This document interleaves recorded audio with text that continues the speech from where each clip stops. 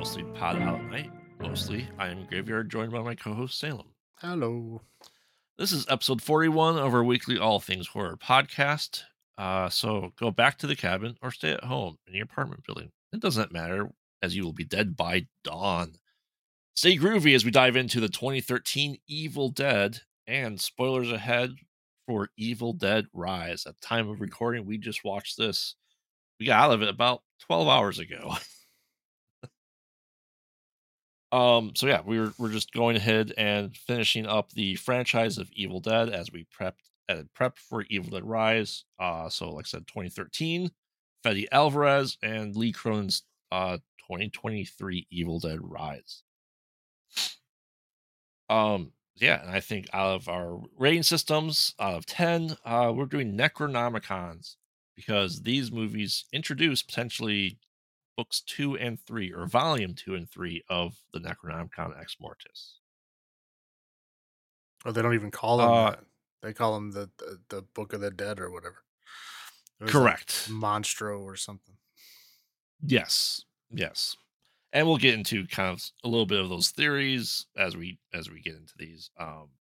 As Salem knows and our listeners knows, Evil Dead is my favorite franchise of all time. I know way too much about the original trilogy at least. And surprisingly, Evil Dead to 2013, don't watch it very often.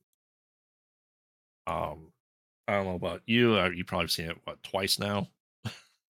Yeah, no, this time is my second time seeing it. The first time I saw it in the theater, right when it very first came out, and Oh, 10 years ago. I have not watched it since then. So this is only my second time ever watching.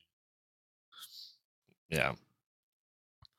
But let's get into it. We'll do our normal thing, recap it, first thoughts, all that jazz. So, um, kind of starts off with a girl being chased through the forest by, let's call them Appalachian hillbillies. Seemingly, right?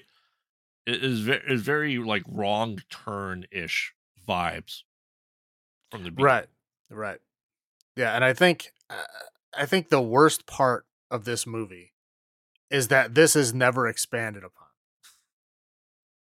Correct. This is like probably the most interesting part of the movie. You're like, what is going on here? Like, what is with these hill folks? Like, are these hill folks actually like good hill folk? Like, are they being good? I mean, obviously they don't start out that way, but you're like, oh, these are like good hill folk. These are like protective hill folk. What's going on with that? Nothing. Nope. Yeah. We get nothing else. Never Correct. ever expanded upon. None of those characters ever reappear. They're never even named. Nothing. I think that's just unforgivable. A very missed note there that they just never ever return to them. Well, I thought for a second when we get to Evil Dead Rise that it was gonna be the same thing. Quite honestly, because it kind of starts off the same way. Right. It's like what? What do you mean? Like I was like the whole time I'm like, when are these other people gonna show up? Like what is going on? And they like barely tacked it on at the very end. Like it was lamely tacked Yes. on. Yeah, Um. I think Yeah. both of these guys went to the same film school. I'm pretty sure. Yeah. So we see her kind of essentially being captured, and like, oh, crap, we have bad hill folk, as you're saying. They tie her up. Had put a burlap bag over her head, and it seems like a very uh possession-ish, but that this is a exorcism. But just kind of really, like I said, wrong turn hillfolk. One is definitely mutilated, uh, and then we kind of see, an old hillfolk woman kind of reciting stuff from the book, the Necronomicon Ex Mortis. Um, And, we see a older guy go up to her. Is like, she's like, "Oh, it's daddy. Where's mommy? Oh, you killed her. You don't remember?" And then she gets possessed.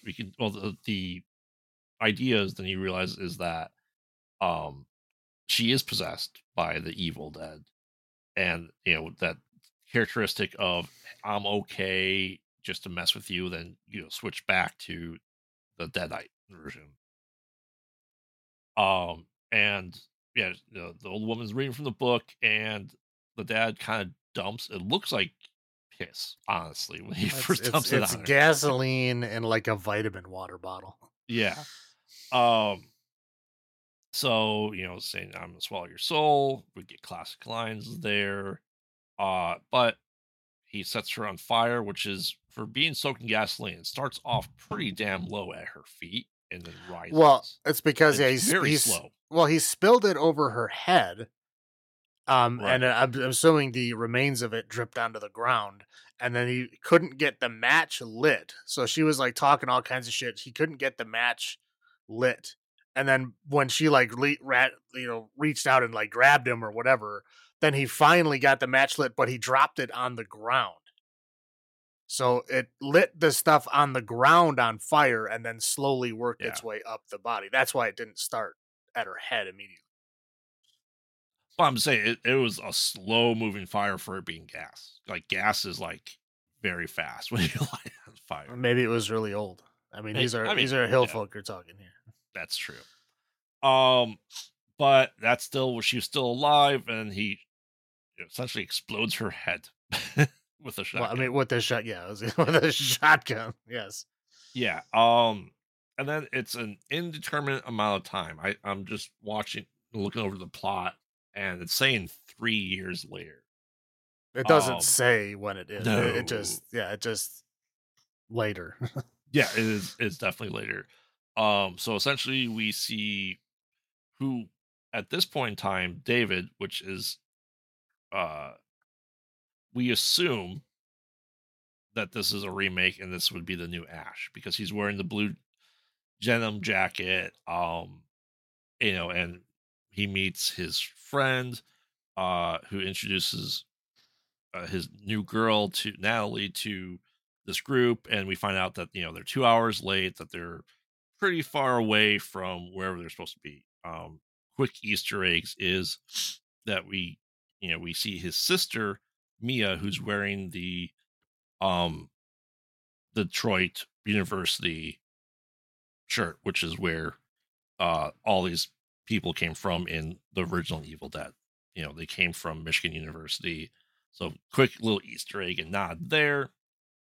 We are also introduced to Eric, who is I've lack of a better word, Scotty, right?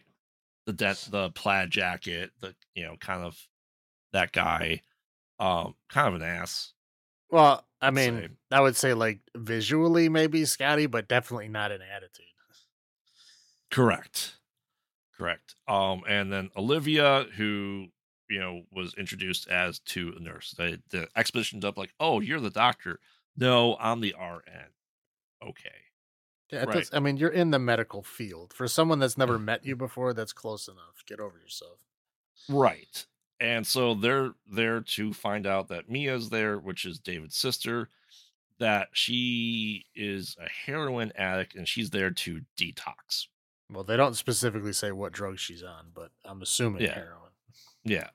Um, yeah, and that they went to this cabin that was their childhood cabin growing up, and they hadn't been there in what, 10 years, let's say, something like that. Right, Rough guess. even though the pictures on the wall look like they happened yesterday. Correct. And they're like, you weren't here last time. She lasted 8 hours when we tried to do this before. You weren't there. He was, got a job at the garage in Chicago. So we're still in the same vicinity of the original two, right? Because Army Darkness doesn't take place in Tennessee or this area. Uh, I mean, it might. it might. It's true. Um, but they went through also there's Grandpa the dog, the German Shepherd, um, which is an interesting name for that. We do see her sitting on the 88 Delta, so we go, okay, is that a Easter egg? Is this a nod to this being potentially the same cabin from at this point 30 years prior? Um, So lots of questions, but good Easter egg hunts that they get pretty on early in the movie. Um, and then we go through this ritual where she's throwing her dope into a well, and, giving a little speech saying, "I'm going to get clean this time." David, her brother, gives her essentially a revamped version of the necklace that Ash gives Linda, but this is like a new age, crystal type thing this time Well, around. yeah, but this one Would doesn't you look say like that? costume jewelry. Whereas in the first Right. ones, it looks like something he found in a dollar store. This one at least looks like, yeah, he bought it from somewhere nice. Yes. Yeah. So, but it's still the idea is the same thing, right? It's a trinket of love, even though he doesn't believe in whatever it's supposed to be, which I'm saying new age crap. Um, but he's there for her. She starts going through withdrawals. We get the cold turkey situation, the sweats, the screams, not being able to do good. She's screaming about the smell that no one else seems to be able to smell. Um, I believe at this point in time too, we get a shot of one of the rarest damn pot roasts I've ever seen being cut. Like it was Oh, bloody juicy. that's the next morning. But yeah, it is That's next morning. gross. It is gross. I was like, I would not eat that. Well, it's like, yeah, it's like roast beef if it wasn't cooked or smoked and then cut like an inch thick. Yes. It was nasty looking. Right. Uh so that's the next day. But anyway, so then they start realizing hey, she's right. There is a smell because the dog smells it too. And then we get the cellar shot. Stairs on a different side this time, but that's nitpicking.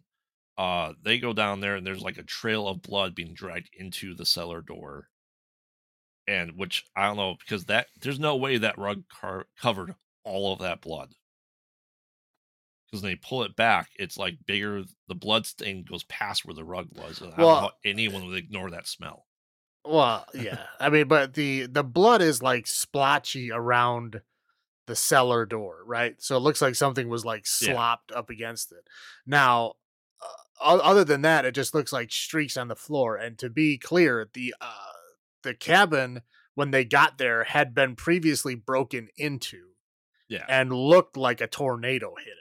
It was like Yes. there was shit everywhere. So just streaks on the floor, I'm sure they probably wouldn't have really noticed. But yeah, with the splotches that were under the rug, yes, now it's an obvious thing.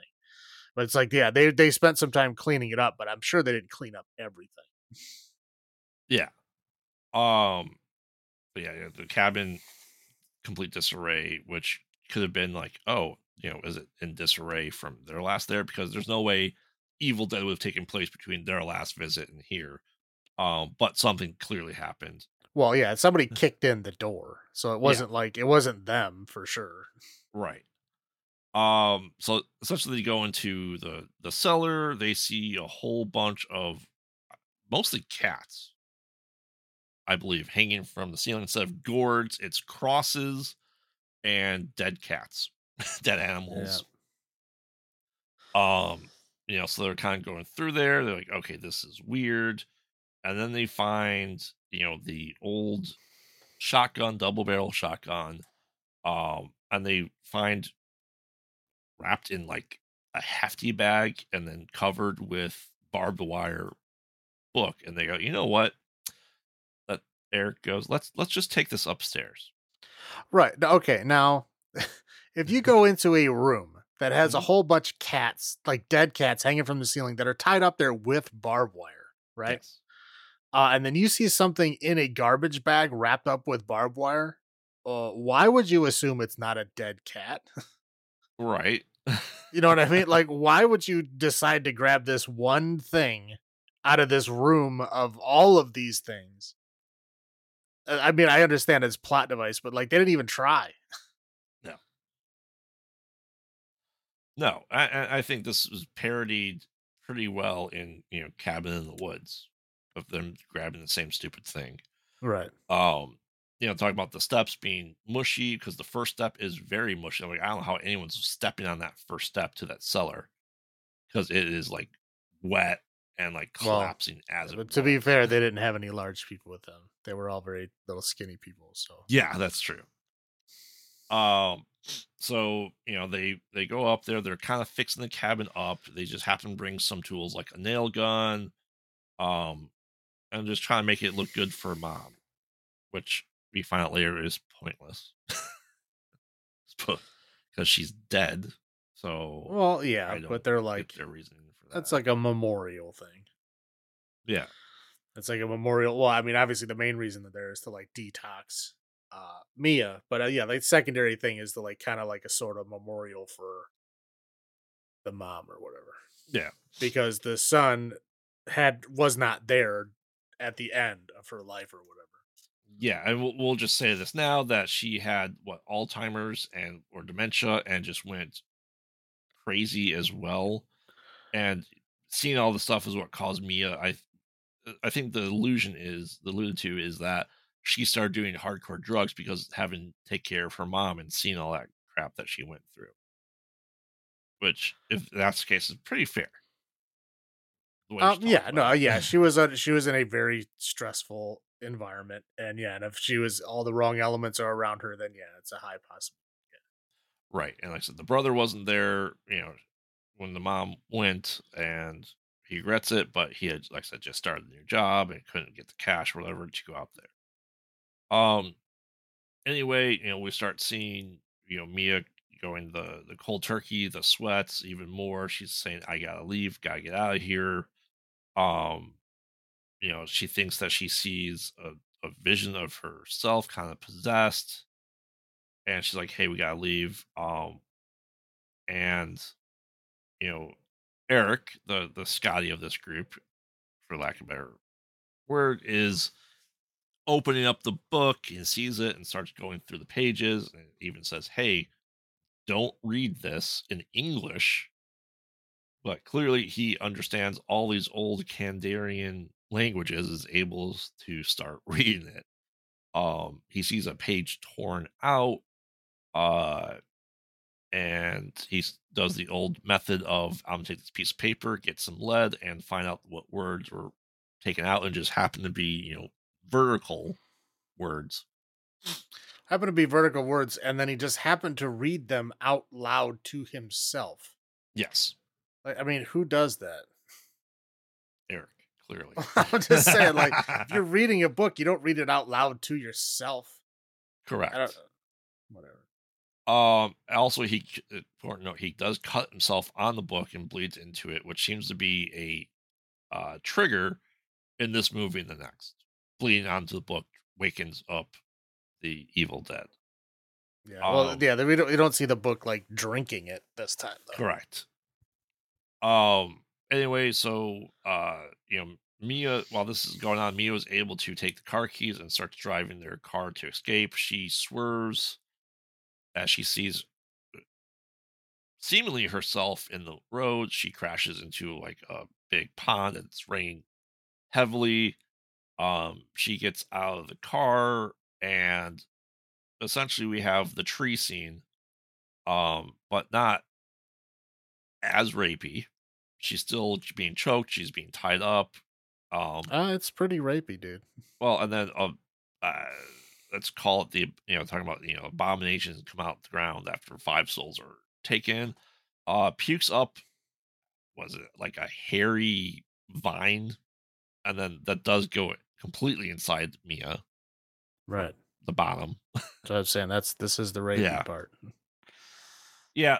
Um, so we're this very then big illusion once again that she is Cheryl. Because it's this almost the same thing happens. Um, but she kind of goes into a stupor, and eventually they get her inside, and uh, we know that she's probably possessed at this point in time. Um, and it's rained very heavily, so instead of a bridge being down, they show them crossing like a stream in their car, and it's kind of essentially washed out at this point in time because of all the rain. And so with all the heavy rain, the brother goes out and tries to find grandpa, and there's like a tunnel essentially from underneath a tree to going into the tool shed, work shed, and sees the dog has been beaten to death with a hammer. And we get a quick little flash of him seeing Mia killing grandpa with the hammer. Right, which He is comes back inside, where yeah, I don't know how he would have envisioned that. right, Whatever. again, I mean, yeah, he saw the bloody hammer, right? So, like, he knew that somebody essentially beat the dog to death, but his mind, like, he looks up, like, he's imagining what's happening, and he sees Mia smashing the dog, like, I don't know why his first thought would be like, "Oh, my sister killed the dog," like, why would your thought go straight to that? And then again, Correct. like, he goes to try to confront her, and then this plot point is immediately discarded. And Right, it because really she had upsets me. Like, I really like, they used this dog death for a plot point, and then they immediately discarded the plot point. Like, why? Why did you have to hurt the poor dog for a dumb-ass reason, and then immediately discard that reason? yeah, Like, you could have just as easily walked into the room to talk to her without, I mean, because obviously he has a reason to talk to her, right? She was assaulted yep, by a tree. So, like, of course there's a reason to talk. Why is there a dead dog involved? Like, I don't get it. I don't get that part. Like, they needed some kind of weird violent scene to just stick in there for a second. I don't know. I don't know what they were right. thinking or what was going on, but completely unnecessary. Yeah. Um, so he goes in there to confront her. Oh, she's taking a shower, but he's like, I gotta take her out of here. And they go, no, she's just hurt, hurt herself. And they were pulling like thorns that she got into a bramble, and that she's doing all the stuff to herself just to get out of this because she is a junkie and is doing anything she can to get out of there. Okay. Now, Um, here's another thing that bothers me, right? Their brother and sister. yep, She's in the shower and he's mhm, like, "Open the door." yes, What? Like, just wait till she's out of the shower, man. What, it's gonna take, like, what, 2 minutes? You yeah, can't wait 2 minutes? yes, Like, what, that's just unnecessary. And then he starts, like, and then she's not answering and he starts kicking down the door. I'm like, "Dude, she's in the shower." I mean, obviously yeah, for the point of this movie, yes, it was, I guess, required for him to go in there for to continue the plot, but unnecessary. Just who does that? yeah. Well, but we come to find out that she's not naked in the shower. She's just in the shower, fully clothed. And then the hot water tank, which is a driven thing on the wall, like bursts into flames, and she's like scalding herself with hot water to like half her Um face is being burned Right. heavily. Well, yeah, it's like one of those water heaters where it's not like a water heater where like it fills up the tank and then heats that water and then you use that water. It's one of those ones that heats the water as it flows through. Yeah, so it's like a wood burning water heater. I don't know if it's a wood burn. I don't know what it was. It There was fire. yeah, no, there I was mean, definitely fire. Yeah, no, I'm not disputing that thing. I don't know what design that thing had, but I'm pretty sure it was one of those smaller ones where it's supposed to heat it as it's going through, and then it somehow burst into like open flames. yeah, But anyway, yeah, it was hot enough to burn her skin. and this might have been where we saw the uh, pot roast right before this the next day because she slept it off essentially. Right, right. Um, so he's like, okay, sorry, this is where he drives like, okay, she's got to go to the hospital, and the nurse is like, I'm giving her the same treatment that she could potentially have here. I gave her some tranquilizers. I bought enough tranquilizer to kill a horse, which is an absurd amount of tranquilizer to bring for a Well, horse. yeah, but then they show like she just got one little bottle. Did you see how Yes. much she injected in her the first time? Yes. She had enough for like maybe 2 shots. Yeah. That bottle, like, okay, yeah, right. That's gonna kill a horse. I highly doubt it. Yeah. Right.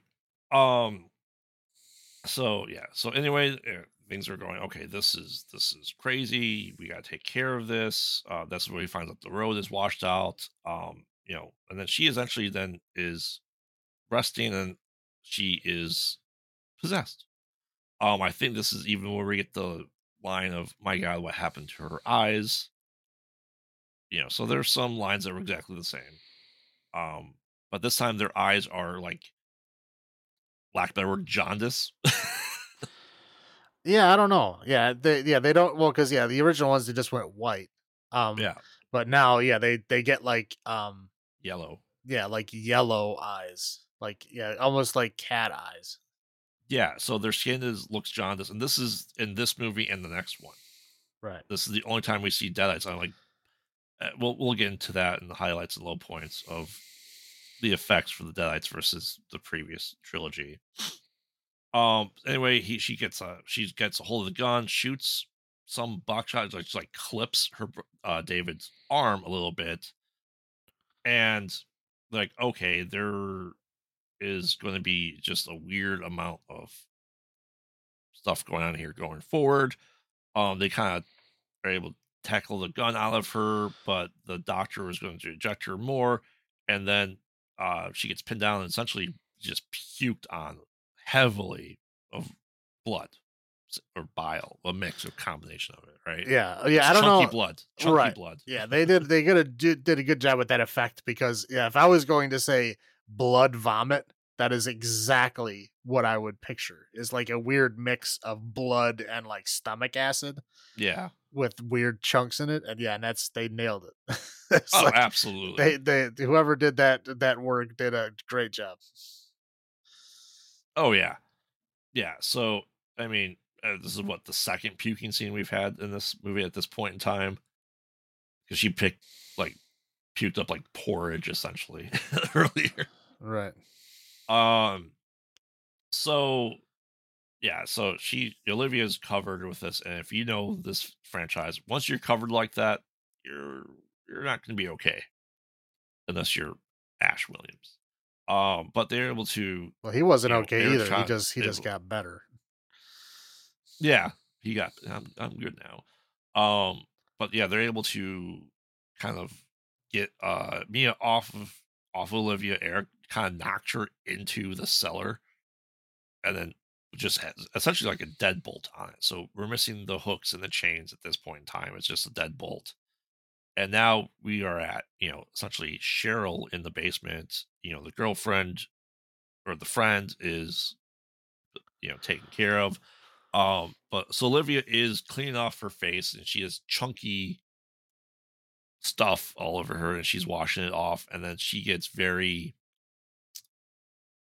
um, we start seeing her like essentially becoming a little bit possessed. Um, and then the book starts flipping through, and this is a continuation that goes on to the next movie as well. Is you see scenes in the Necronomicon of things that are happening. So they showed uh, a person essentially cutting off their face with a sharp knife or something like that, holding like the skin of their face in the book. And then we see like a deadite version of Livia in the mirror. She smashes the mirror or explodes. The mirror explodes, and then shards of glass are there. And we go, okay. So Eric goes, okay, Olivia's been gone a while. What's going on there? Opens up the bathroom door. The lights aren't really working because it's just heavily raining. And then he sees Olivia kind of starting to cut off her own face.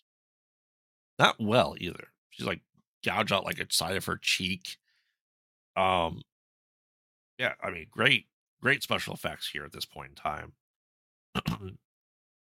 He gets stabbed in the shoulder with the shard of glass that she's using to cut her face, and then she gets out one of the needles and just stabs him in the face repeatedly with the needle. Surprisingly, not in the eye. Well, okay. Close. Yeah, tried to, and then it eventually the needle breaks off right underneath his eye, like literally in the soft tissue underneath the eye. And they Yeah, show a scene of him pulling it out of there, which is not pleasant.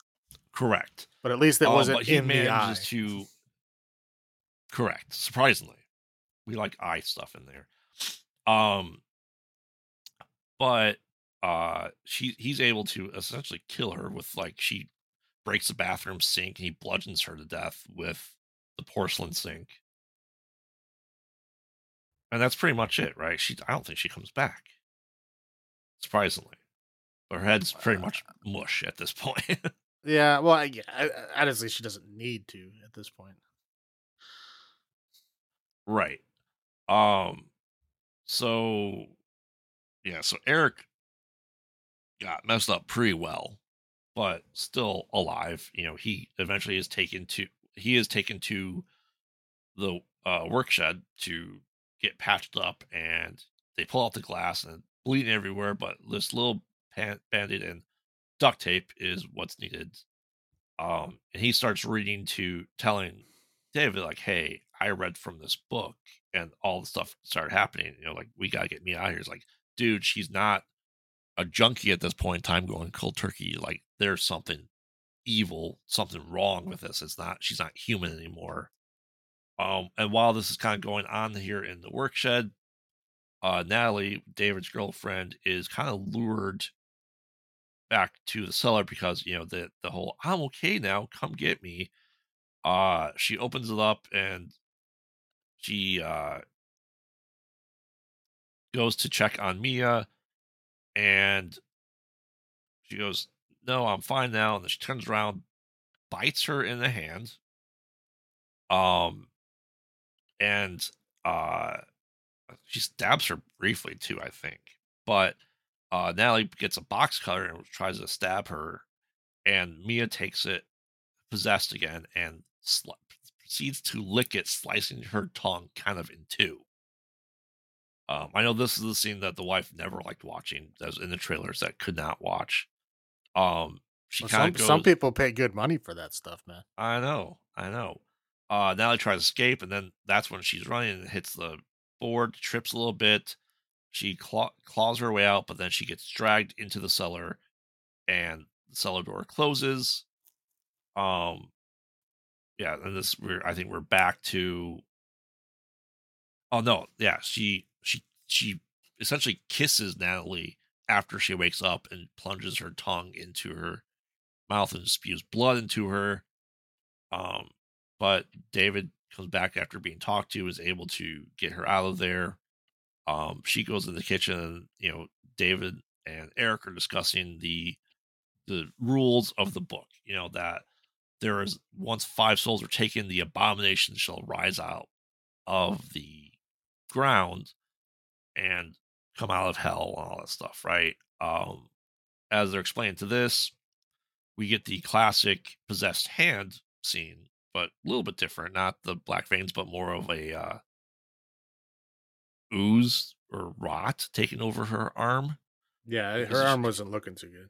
no, because she like squeezes the bite mark and pulls out like teeth or black stuff.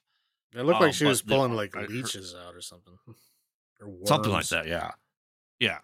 But the arm possession and she's very cool effects. It's not just the hand; it goes what 3/4 of her arm, or just past the elbow, essentially. Yeah, And then she does probably one of the most ridiculous things in this entire movie is that she uses the uh, electric cutter, electric knife, to cut off her arm at that point.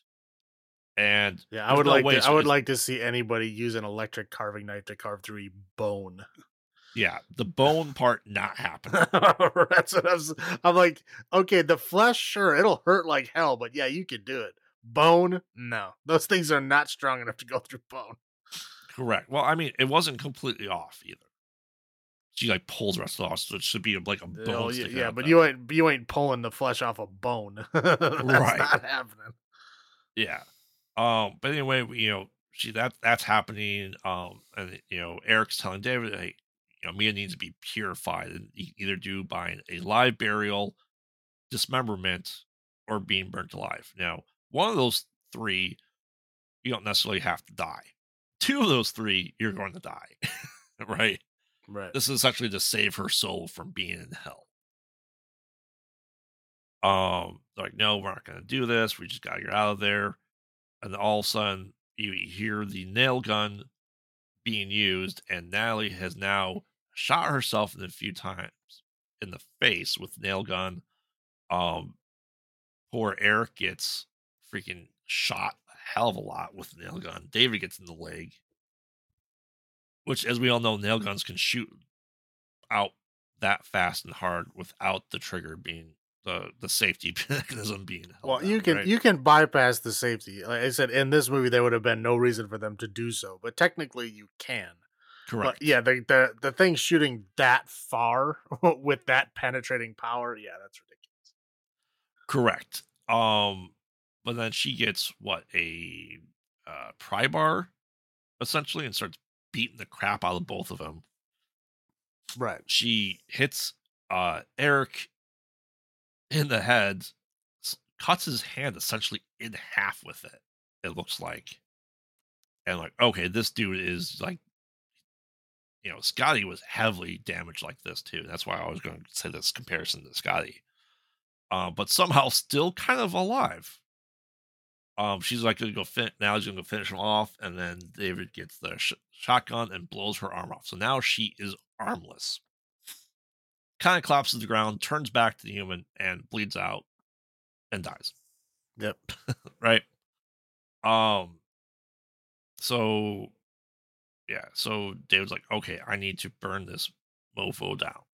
So starts getting gasoline, which I don't know where he got from, probably the work shed, and starts dousing the house. He's like, okay, I'm gonna purify this place. Uh, Eric is still alive at this point in time, somehow, not in great shape. But he goes to like uh he starts doing that, then he reads other passages. And he's like, you know what? I'm just gonna do the live burial. So he kind of does the quick montage of things. He like get needles, hooking up a car battery, starts pre-digging the hole, which is smart, and he's gonna go get Mia from the basement to bury her alive. Goes into the cellar, and she's kind of singing a song. Is this the same song that the mom sings? Evil Dead Rise. I don't Very, very close. I don't think so. I mean, they're both like lullabies. They're both brought up as the song their mom sang to them when they were little. Right, and it's not. Again, Yeah, it's like the uh, Mockingjay song that Henrietta sang to. Yeah, they're similar. They're all in a similar vein. I don't think it's the exact same song. okay, it's very close though. Mm. So he goes down there. He's gonna, sedate her with the last of the horse tranquilizer. He gets thrown around and kind of drowned a little bit, but he's thrown around a lot. Well, Uh, yeah, this is the bookcase scene. He gets it thrown is the into bookcase scene. a Yeah, whole bunch of things against the wall that break as he hits them. yeah. Eric comes back, is able to tranquilize her, but he gets finally like stabbed to death. And he just kind of dies. He gets put into the water. Um, That is a weird scene. it Like is. he dies and then he just like pushes him under the water. So like, okay, even if was still alive, now he's definitely dead because he can't breathe underwater. Yeah, Like, I don't. It's just a bizarre scene. I have no idea why he would do. yeah. So then David goes and buries her, puts a dress on her, puts her head in a bag Okay, to like I stop the said, dirt. I think there's some kind of weird relationship going on here, like with his sister. Like I don't know. There's enough weird things here that I don't think they have a normal brother sister Well, relationship. and she says, while possessed, I'll suck your dick. Right. Right? Again, there's like I don't know. I don't. Maybe they were like they went through some trauma when they were younger and they did some stuff with each. I don't know. I don't know. But they don't have a normal brother sister relationship, and honestly, that's probably why he left. Yeah. Yeah. So anyway, he buries her. She's kind of alive, but he doesn't hear her screaming. Like a heartbeat's done, and then like a tree is on fire, and then the tree goes out, and he goes, "Okay, now I can dig her up." Like the evil is gone. The tree stopped burning. Yep. It's a Digs good. her up. It's a good indicator. Yeah, digs her up. Uh, and uses his homemade defibrillator, which is two needles duct taped together attached to a car battery, which he flips the switch two times, doesn't work, tries to do it a third time. Nope, it's not working. So she's seemingly dead. Um, but he goes back to the cabin to get the keys. Like, all right, he's the sole survivor. He is the Ash. Um, and then he goes to get it, and lo and behold, Eric is a deadite now because he succumbed to his wounds. Um, so Or he's maybe being he was drowned. maybe he was And actually he came alive. he Yeah, came back for vengeance. yeah.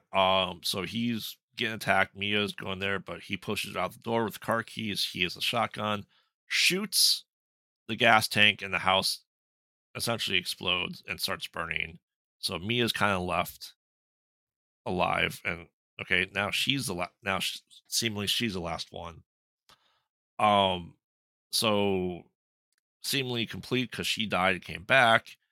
It starts raining blood, like large amounts of blood, Yeah, and see now and if there was ever a time for Slayer to play, that would have been it. yes.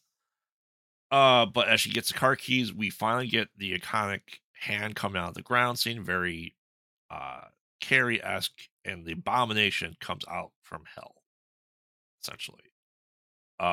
She gets to the, the work shed. She's gonna reach for a machete, but she goes, "No, there's a chainsaw." So we have our chainsaw. We have our blue gasoline in the water bottle. She fills it up and is trying to get out of there. All of a sudden, a passageway opens up. She's able to crawl through while the abomination is coming for her. She gets the machete's there and gets stabbed through the wall. She gets cut multiple times. She escapes out the back. She hides under the Jeep, and then she cuts off the abomination's both her legs with like one swipe of the chainsaw. So Abomination's now crawling around. She tries to escape. Jeep gets rolled over onto her hand. Abomination's coming for her. She just rips her arm off from under being pinned under the Jeep, which, yes, the Jeep may have broken her bone. I don't know how it broken the bone enough to tear off her arm. And then Well, she uses I don't this. even think I don't think it was broken because No. like she was still moving her hand around like it Yeah. was fine on the other side. Again, I don't know if the like whoever made the effects in this needs to like go to an anatomy school to see like limbs just don't tear off that easily. Yeah. But yeah. Yeah. So then she plunges. What she say? Suck on this or come get some, and shoves the chainsaw and cuts the abomination essentially in half, which then gets soaked back into the ground. And she's trying to get help, and we end with the book closing saying it's still there because it doesn't burn. And post credit scene, Bruce Campbell looks at the camera and goes, "Groovy." End of movie. Which that post credit scene was totally unnecessary. Like Correct. it didn't even mean anything. We'll get into that. Maybe. So, uh, let's start with you. What are your first thoughts seeing it 10 years ago and on the rewatch? um I mean 10 years ago in the theater, I remember just watching it going like, okay, I see where they're, putting all the old Evil Dead stuff in there. Right. Um, that's really all. I don't remember much else. Again, I Okay. wasn't very impressed by it. It wasn't bad, but it wasn't like this is great or anything. Like again, I never bought the movie and I never wanted to watch it again after that. So like it was okay. I mean, we went just because we were big Evil Dead fans, Right. and we had, constantly watched it and talked about it up until that point. So it was like, okay, a new one's coming out. Oh, we got to go see it. Yes. So there was a big group of us that went and saw it. And I don't think anybody was impressed. No, it's unfortunately a forgettable film. But I mean, it's not bad. I mean, like No. it's interesting. I mean, like it's essentially like what if Evil Dead was done in the modern day with like modern storytelling, and then you take all the comedy and camp out of it. Very very little comedy, if any. Yeah, no, yeah, I don't It, think there's any at all. yeah, it is pure horror. Right, and that's what I'm saying. Like it's I mean, obviously it's named after the first one, but it would closely resemble the first one because the first Evil Dead didn't have a whole lot of comedy in it. It did have some, but not a whole lot. Right. So it would more closely resemble that. But it's like they even took what little comedy there was in that out. And then again, they put it through like a modern filter. The modern reasons for being there, modern, the people not filling, the necessarily, because like in the very first one, there was very clear like gender roles and stuff like that. But that's just the product of the time it came out, right? Yeah. So it's like, yeah, again, we just a slightly twisted modern telling of the original Evil Dead. And this is the debate that I always have with people is it's not a remake because it's not the same characters. Do Right. you consider it a sequel, a revival, or both, or reimagining? Because in my head and canonically, which they never care about canonization in this series, is it's the same cabin but a different group of people. Um, I mean, yeah, that's very possible. Like I said, I would call it a spiritual successor, Yeah. right? Like it holds the same torch as the first one. Definitely not the second one at all, but the first Right. one for sure. And it holds that torch, but again, a spiritual successor can take place in the same world if it's allowed to. Most of the time, spiritual successors don't take place in the original world is because they wanted to make that original world movie and they couldn't. For Right. whatever reason, they couldn't get the rights, the people wouldn't let them do it, whatever it is. And so they made a movie that's a spiritual successor to it that is what they wanted it to be, but obviously they can't put it in that world. So it's just their vision of it. So it kind of feels like that, only it is they did actually get the rights for it, but they still went the spiritual successor route anyway instead of a direct sequel. So yeah, again, a spiritual successor that takes place in the same world, which is extremely rare, but I think Right. that's the path that it took. Yeah. I mean, did you on your rewatch? Did you notice anything? I probably don't remember much, as you said, but do you think it was better than what you remembered?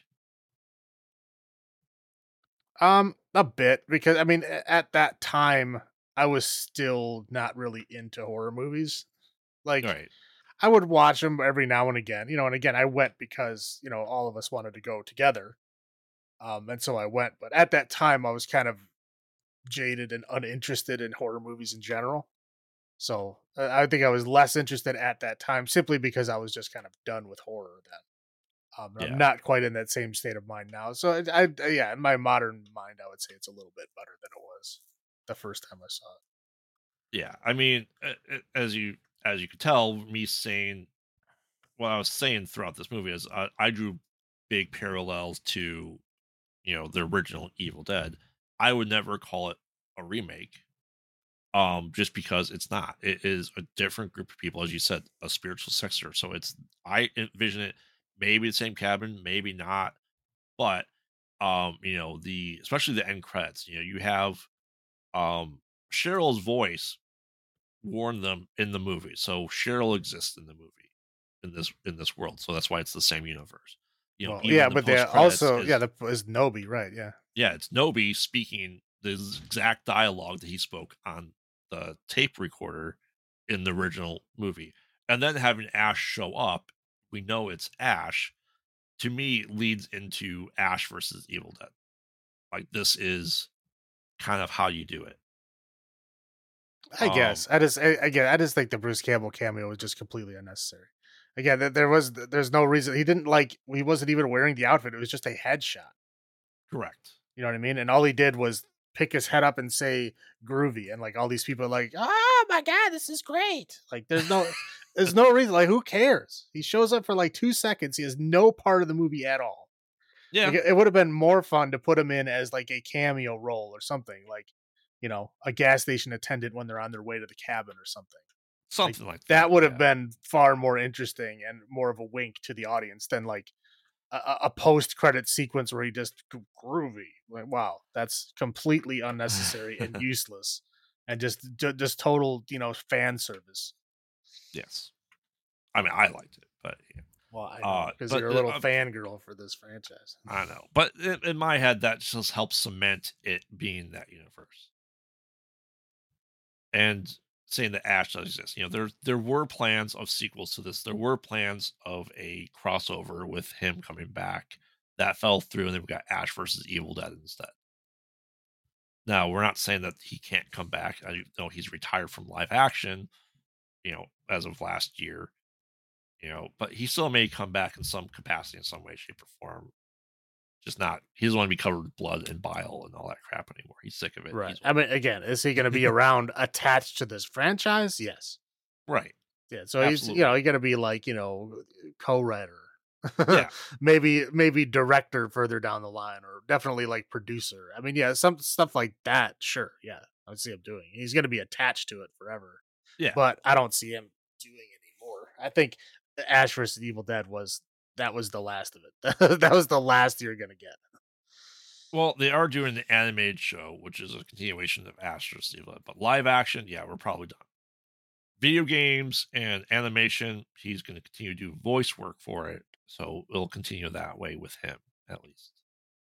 Um, let's get into highlights of this, right? For highlights for me is this is back to the purest form of Evil Dead. It is a good way back into it. It is horror at its roots, and did it take someone other than Sam Raimi to bring it back to it? Yeah, it did. But Well, to the be fair, I original, don't think Sam Raimi was ever actually there. he was producer. Um, No, I mean, like in his original movie, I don't think he was at that level. no, no. But I mean, there were elements of this, and essentially, a lot of people are saying, they even said too, that there was no CGI in this movie, all practical effects. So still going back to the No, there idea. was definitely some. I can point to one scene in particular. What's that? The scene where she gets her arm shot off Yeah. and she turns around. The blood that is dripping out of that arm is most definitely CGI. That is not real blood. Okay. I can guarantee it. Are most of the effects practical? I'm sure, but I'm sure that even when they do that nowadays, they still go in and do post CGI stuff to make it look better. And I'm Right. not saying there's anything wrong with that. I'm just saying it's not solely practical. Right.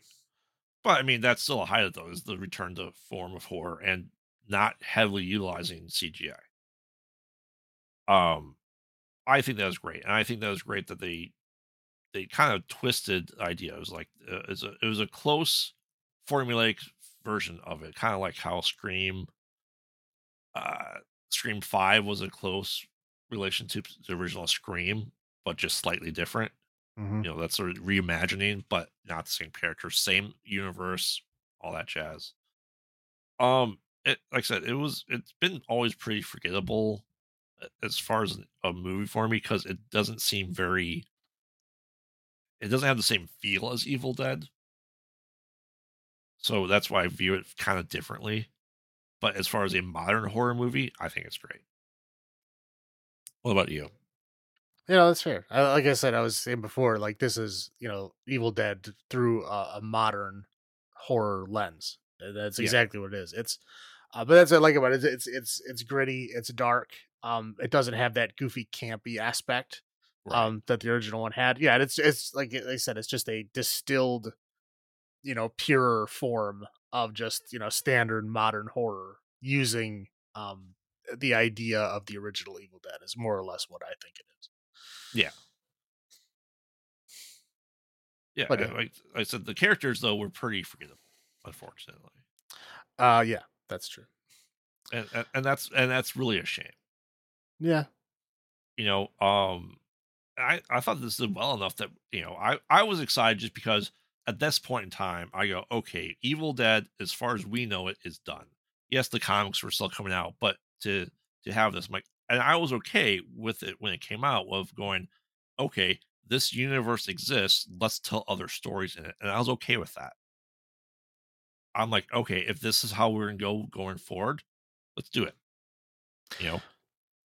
Yeah. Well, again, like, our group of friends, we liked Evil Dead a lot. I mean, well, we were Oh yeah, big fans, and there was constant rumors that they were making another one. Oh, they're going to make another one. Oh, they're going to make a sequel. Oh, they're remaking it. Like all this stuff. It was constant, and they always fell through. yes, Because, well, again, this was, well, when we first started looking, it was like early internet, which is yeah, extremely unreliable.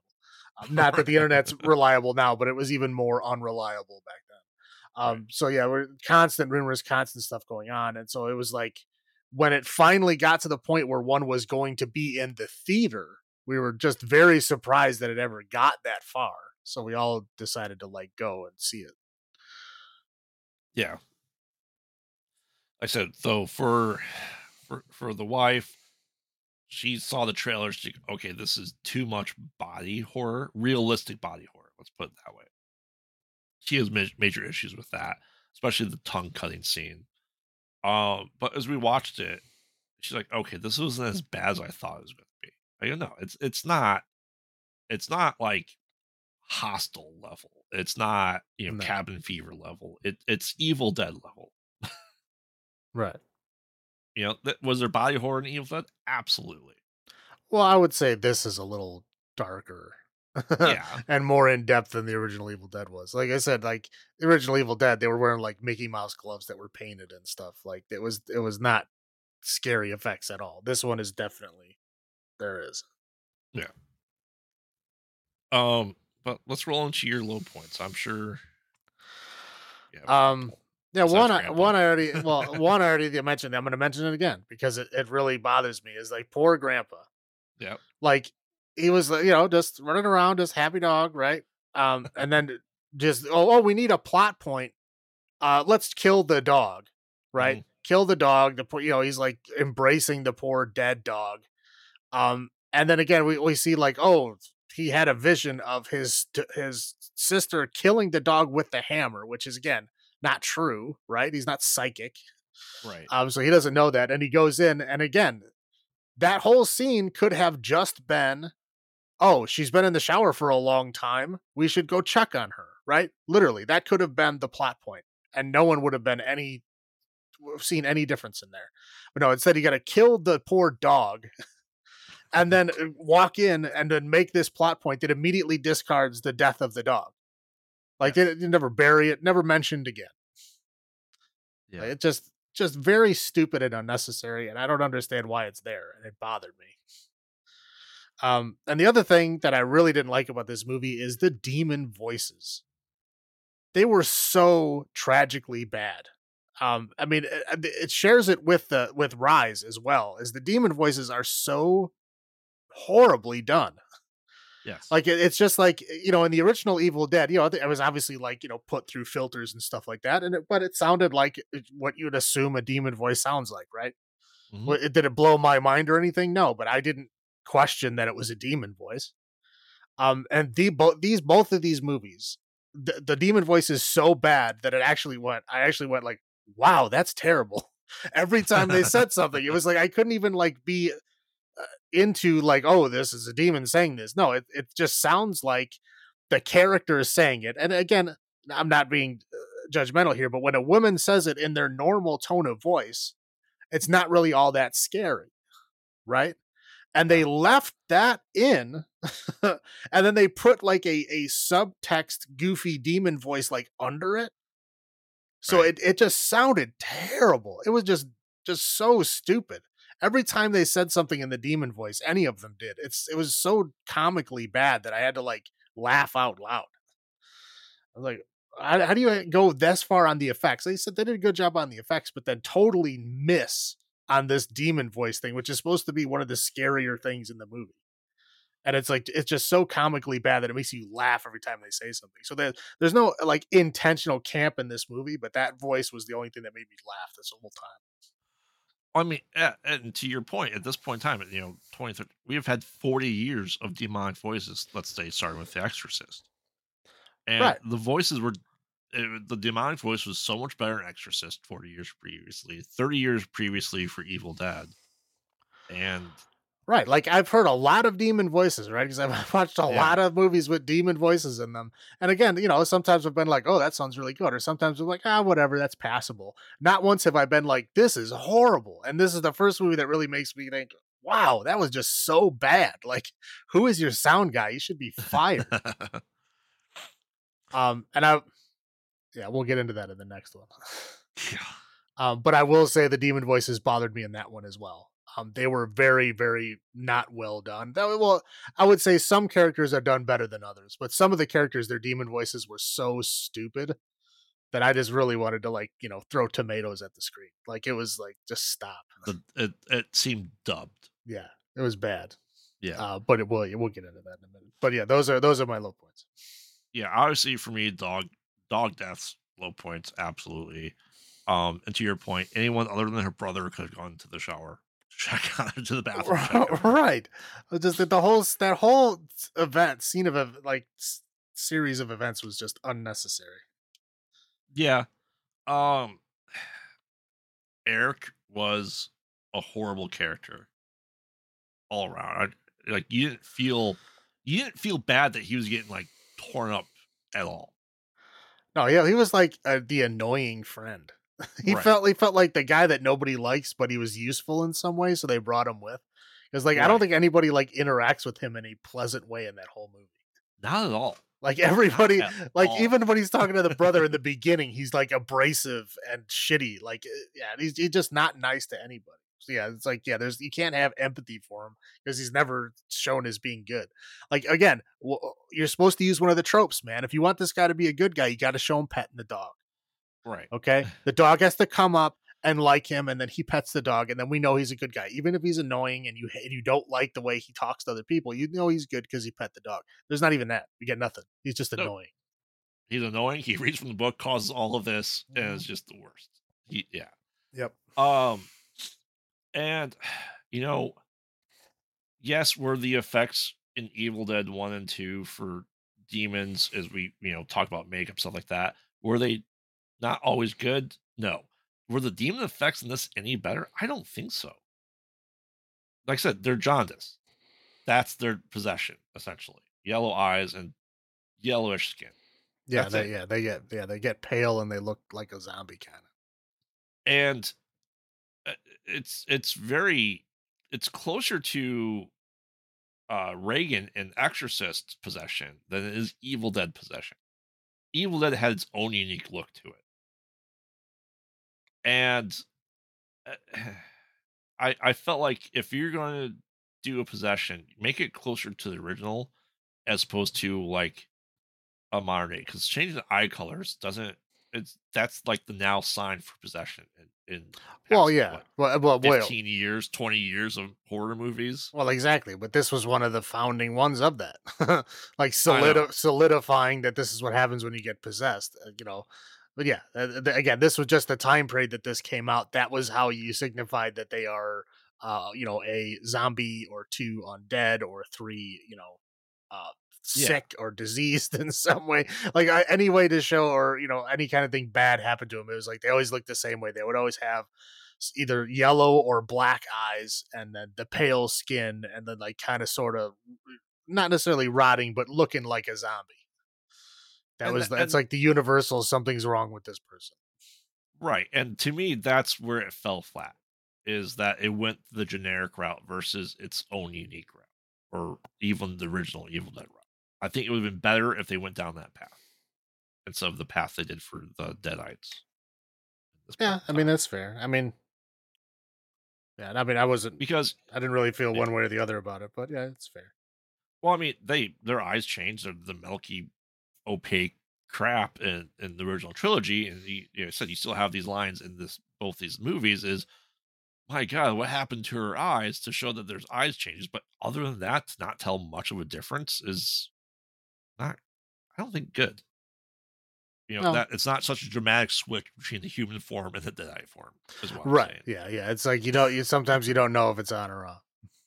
That's Right. fair. That's fair. And that, like Evil Dead, it's very clear that Yeah, it's one or the other. right. So like I said, we're doing a number of Necronomicons out of 10 because as far as we're concerned, this now 5 movies is there's 3 books, 3 volumes, and we'll get more into that in the next movie. But I'll go for it. Like I said, this is I don't know how many times I've watched this now, maybe 4, as opposed to the originals, which is saying something for me for being such a fanboy of Evil Dead, for me not to continuously watch this movie as well. Like I said, it's not a bad movie, but it's not a great movie. And to me, it's not anywhere. it's not gonna be the full 10. Um, but I'm probably going 7.5 Necronomicons out of 10 for this one. It's rewatchable, but it's not on my watch list of rewatches, if that makes sense. Mhm. What about you? How many Necronomicons out of 10 do you give this? Um, I'm gonna go with 5.5 Necronomicons out of 10. I 5.5? feel like it's just a very, very average horror movie. You take Yeah. the Evil Dead away from it, and it would be a very, very forgettable movie. Like a Yes. movie that nobody would really care to rewatch. And just because it's got the Evil Dead name on it is really the only thing that makes you want to watch it again. Yeah. So yeah, to me, yeah, I really don't. Again, 10 years ago, I watched this movie, and I've had zero desire to rewatch it since then. I rewatched it again, obviously for this, but yeah. So it would take a lot for me to want to rewatch it again later. Like I said, which is a shame. Yeah, I mean, like I said, it's not necessarily a bad movie. It's not great, but again, you take away that Evil Dead name. Like if it was just another horror movie made without that Evil Dead franchise behind it, Mhm. I don't think it would have done nearly as well as it did. Goodness, no. Completely agree with that. All right, then, Mr. Salem, why don't you go ahead and bring us into Evil Dead Rise? And this is everyone's spoiler alert. So if you haven't seen this yet, and time this podcast comes out, it'll have been out for what, 5 days. So make sure to watch it before continuing on this podcast. This will be major spoilers ahead for Evil Dead Rise. Yes. Uh, okay, so the movie opens up with what appears to be like the typical demon like rushing through the forest kind of shot, Yes. and then zooming over a lake and then zooming up to a girl sitting and reading on a boat dock, and then we realize it's just a drone, and it was like some dude is like laughing because he scared her, and then she's all like, "Oh, it's a good thing that thing didn't come close to me. It would have chopped me up with its blades."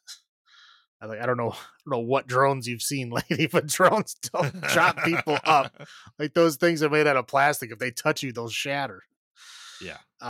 Anyway, so she's all upset about that. So she goes inside to check on her friend who is apparently not feeling well. And she's like just kind of laying there, like at the boyfriend mentioned that he gave her a Klonopin to knock her out, right? And she's just kind of laying there, and Which I have a problem with because I take Klonopin and it doesn't knock me out. right. I've talked to people on Klonopin, and they've been totally conscious. I know it's an anti-anxiety thing. I just I don't think it's a go to sleep thing, but No. whatever. So yeah, so she goes in there to read her book, to keep an eye on her friend. And she's like making fun of the boyfriend, and she's kind of sort of giggling, like half asleep. And then she's reading her book, and then all of a sudden, um, her friend sits up with her back to us. And then she starts like reading the stuff that's on the page, um, which is kind of like what happened in is that Evil Dead 1? Ace of Spades, Queen of Hearts. Yeah. Right. Yeah. It was basically like a callback to that scene where like she could like read their mind, kind of sort of thing. So anyway, yeah. So she's like reading her kind of mind, and she's like, "Stop it, stop it." um, and then she like just falls off the bed. Yep. So she goes over to like check on her, like, "Oh, what's going on?" And then she looks like she's dead, and so she gets real close to like see what's going on, and then of course eyes pop open, same possession eyes as in the first Evil Dead, well the first 2013 Evil Dead. Um, the typical zombie, like we said, they look exactly the same as they did in the first movie, more or less. Yes. Grabs her braid and then just scalps her, just rips the top of her scalp right off, all of her hair, just rips Very it all off. brutal. Right. And then it cuts to her running out onto the boat dock with her, hair being gone, bleeding all over the place. And the boyfriend is still out there playing with his drone. And he goes, "Oh no, what's going on?" And then the girlfriend shows up. And then she takes the drone and like smashes into her own face, and then it does Yeah. cut up her face. Blood spewing Right. everywhere, yeah. I'm like, yeah, I don't know what kind of drone he got, unless he like made it himself and put like scissor blades as the rotors. I don't know what is going on with this drone anyway. So yeah, she throws it into her face and then she jumps into the water. We see like blood pooling everywhere. Right. So the boyfriend jumps in to go like save her. He gets dragged under, and then we see his head flop onto the dock. Um, so that everybody is dead essentially. And when she comes rising out of the water, kind of like flying, we get the whole Evil Dead Rise title behind her, and then she zooms at and presumably kills Scalped Girl. Yes. Um, I just gotta point out that for her, all the blood that came out of her face, she had very minor cuts on her face. well, okay. Do you know how much blood has to be in water for you to be able to see it? I mean, we're Tons. talking like, yeah, you'd have to cut open a fucking whale. I mean, there's a lot of blood, or to see red in a lake. But whatever. I know it's a common trope in movies that they show blood underwater, but in reality, you would not see it unless it was Right. like a clear, like pool in your backyard. Then you would. But if you're in a natural lake, you would not see blood in it. No. Anyway, so then it cuts one day earlier, right? And we expect to see, okay, maybe one of those characters. Nope. We are introduced to a completely different group of characters. Anyway, so we start off with Beth, who is a guitar tech Well, oh, for a yes. big band. They never mentioned who the big band is. Right. Well, that's the thing they say a lot, and this is like, "Oh, you're right." "No, I'm a guitar tech." Right. Yeah. So yeah, roadie slash groupie slash guitar tech. It is all interchangeable in this movie. They call her all these things. Whatever. She works with a band in some way, shape, or form. Right. Never mentioned Yep. what band it is, but she's not in the band. She just does work for the band. Anyway, so yeah, we see her like take a pregnancy test. And then she just like shows up at her sister's house. And her sister is living in a old apartment building. Um, and she has three children that live with her. There's the older daughter. I think she's the oldest, right? It seems like it Yeah. anyway. Anyway, her name is Bridget. There's the a boy, which is the middle kid. His name is Danny, and then there's the little girl who seems, I don't know, 6, 7, Yeah. and she is Cassie. Yes. So obviously, Beth has not seen Ellie is the mom's name. Has not seen Ellie in a long time, so they kind of like reconnect. And she's like, handing out presents and getting to know everybody again, and she's asking questions about where the dad is. And then she kind of has the kid. She's like, okay, you guys go get pizza. I got to talk to your aunt. So the three kids go and take the car to go get pizza. And she basically explains that the dad left her months ago. And that she tried calling her to tell her months ago, and she didn't answer the phone. And then she's like, "Oh, I was all in the zone in my guitar tech job, so I never called you back, even though it happened months ago." So she basically came Yeah. here to like, yeah, ask her sister what she should do about this whole pregnancy thing. Again, we are never told who the father is or what her situation is or what she wants to do. We get none of that. It's just that's all the setup we get for her character. So anyway, the kids come back with the pizza. Um, they've basically were shown that this building is like falling apart. Um, Yep. because it's condemned and it's going to be torn down in a month. So nobody's bothering to fix anything anymore. So like, doors don't quite work, the elevator doesn't quite work, the gate to get in the parking garage doesn't quite work, blah blah blah. So they have a hard time getting into the gate. They finally get into the gate, and as they're all walking towards the elevator with the pizza and the drinks and everything, an earthquake hits. Not a major earthquake, but a earthquake big enough to knock everything off the walls and shelves, and also create a big, huge crack in the parking garage floor. Right. And that opens up. I guess it was casually mentioned earlier that this huge building was once part of an old bank. Yeah. Doesn't matter, other than this next thing I'm going to say is that the crack opens up what appeared to be the old bank vault in the basement. Right. And so Danny, being very curious, jumps down there to check it out. And it's like a very old, dusty bank. And he's like looking through stuff. And he's a DJ who likes records. So, of course, he's looking through all these safety deposit boxes to see what's there. And he opens up one and he finds a bunch of old records. And he goes, "Ooh, this is cool." So they're like, old timey, for like the 1920s vinyl. So Yeah. he puts those in his bag, and then underneath it he sees like this book, and it looks valuable.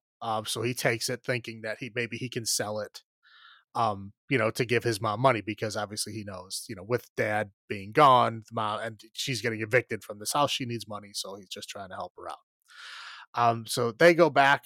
They come up the elevator, and then come out. Now the mom and the aunt were obviously worried because the power had just gone out, or I think it goes out as they're walking towards them or something. Yeah.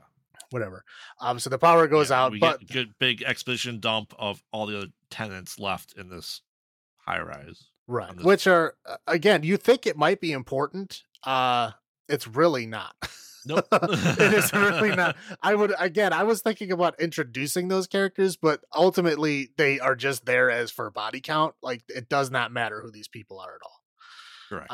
So yeah, there are other people in this building that we are introduced to casually and minorly, but again, they don't matter other than adding to body count later on. So I'm not even going to bother. Okay, so everybody gets back together again. The kind of commiserate over what's going on. Obviously, they lost the pizza and everything, but everybody's fine. So they're all like, doing their own thing. The aunt's helping the little girl take a bath because she's like scared of water, apparently. The Yeah. boy is trying to play the records on his big DJ system that he has. And he's like, he has to like slow down the record with his finger to like hear what they're saying, and it's basically the Necronomicon, right? So him and his sister are like looking at this book, like, "Hey, how much money do you think we can get for it?" He's trying to open it, and it's like held together with like what, like little canine teeth or something. Yes. And it doesn't open up until he cuts himself and drips blood on the book, and the book like drinks the blood and whatever accepts the blood and then opens up. And he's looking through it, and the his older sister is kind of like, "Nah, you really shouldn't be doing this. Like, this is bothering me. I don't want to look at this because there's like, it's like, looks like it's inked in blood, and there's all kinds of like bloody, nasty, horrible things happening to the pictures in this book." She's like, "Yeah, you should get rid of this. You should not keep this. That's all I want to say. I'm leaving." So she leaves. So then he immediately goes to listen to these records to see what's on them. And of course, one of them is this priest in 1923 reading the translations of the book. So just like how Dr. Nobi did in the original, that causes the demon to come back now. Correct. And something to point out is they say this is the third volume in this series of the book, confirming that there's two other books before it because none of the books look the same. Right. That's like it's third edition. Yeah. I don't know. But yeah, so they do that. He tries to like turn it off because obviously this is like, bad things are happening and it sounds bad. He doesn't like it. He tries to turn it off and he can't. um, Yep. yeah, no, no, sorry. Yeah, the power is not out as of this point because obviously he wouldn't be able to do that without power. So after that, get the reading happens, and then the mom finds a bunch of dad's old stuff while she's picking up all the stuff that fell off the walls from the earthquake. She puts all his stuff in a box and she's going to go throw it out. So she gets in the elevator, she goes downstairs to throw the stuff out, and that's when the book gets read. And then she gets in the elevator to go back up, and then essentially she has the tree scene, but instead of a tree, it is the electrical wires from the elevator. Yeah. And there is not a rapey part, which is good. It's just like, yeah, she gets like hung and basically held in place with all her limbs get like strung up and everything. And then when the elevator gets all the way to the top, she like essentially gets possessed, more or less, right? Yeah. So she's Yep. like walking back in the house, and I think this is the point where the power goes out. Yeah. Whatever, somewhere around here. So the power goes out. She goes back in as the kids are like scrambling around looking for flashlights or whatever. They see her come in and they're like, "Mom, what's going on?" And then she like just turns and goes into the kitchen. They go to follow her, like, "Hey, what are you doing?" And she just turns on the stove. Now, here is a huge problem that I had with this movie. Mhm. Whoever wrote these scenes, because this stove is used at least 3 times. Yes. Um, if you have a stove that has an electric ignition and the power is out, you can't light your stove Correct. with using the electric ignition. You can light it using a lighter or a match or something. Sure, the gas still flows, but the clicking Yeah. sound that you hear when it ignites is electric. Now that sound goes click, click, click, click, click, and it lights the stove. And it does this 3 times during the course of this movie, and the power is out that entire time. Yep. Okay, so someone who did this or wrote this or filmed it did not understand how stoves work and that an electric stove actually needs power to function. There are stoves that don't require an electric ignition. They have like pilot lights. And they could have used that stove in this building considering it's a very old building and no one would have questioned that at all. But no, they had to put in the clicky stove to deliberately make themselves look like they don't know what they're doing. And it bothered this shit out of me because again, it happened 3 different times during this movie where they go to click, click, click to turn on the stove when the power is clearly out. And they had candles everywhere. They could have just lit it with the candle, lit it with a mat, anything, and it wouldn't have mattered. But no, they had to take the stupid route. Anyway, so she lights the stove and she puts a pan on the stove and she starts throwing eggs in the pan. And we're talking eggs or shells and all. And we're talking eggs that are kept outside of a fridge, by the way. Right. Which I mean, I guess you can, but you'd have to use them pretty fast. And there was a lot of eggs there. There's only her and 3 children, so I don't know. Yeah, those are probably bad eggs. But anyway, so she's throwing them all in this pan, shells and all, and she's like trying to scramble the eggs, but it appears like blood is dripping into the eggs. Not Well, that anyone would eat there's it with the also shells eggs. anyway. There's also blood in the eggs as well. She drops them. There's blood. So I think clearly, it, I think these. it was just blood from her face. I think it was like she was throwing the eggs in the pan and blood from her own face was Oh, mixing in it. I thought she dropped one on the ground and blood came out of their shell too. I just assumed the Well, eggs she were did bad drop one on the ground. at I don't this think there point. was. I don't think there was blood in that one. But whatever. Okay. Whatever. Yeah. So yeah. So she turns to look at them, and yeah, she's like all messed up. It looks like somebody beat the crap out of her. She's got blood all over her face and stuff. And they're like, "Oh, we don't know what's wrong. What's going on?" So they like basically have to like. Guess she collapses after like vomiting up like a gallon of milk. Yeah. I mean, it's a lot. It's gross. That is everywhere. And it's immediately cleaned up because I don't know where it goes because it's not there throughout the rest of this movie. They don't show anyone cleaning it up, but it goes away immediately. Maybe it just quickly absorbed into the ground.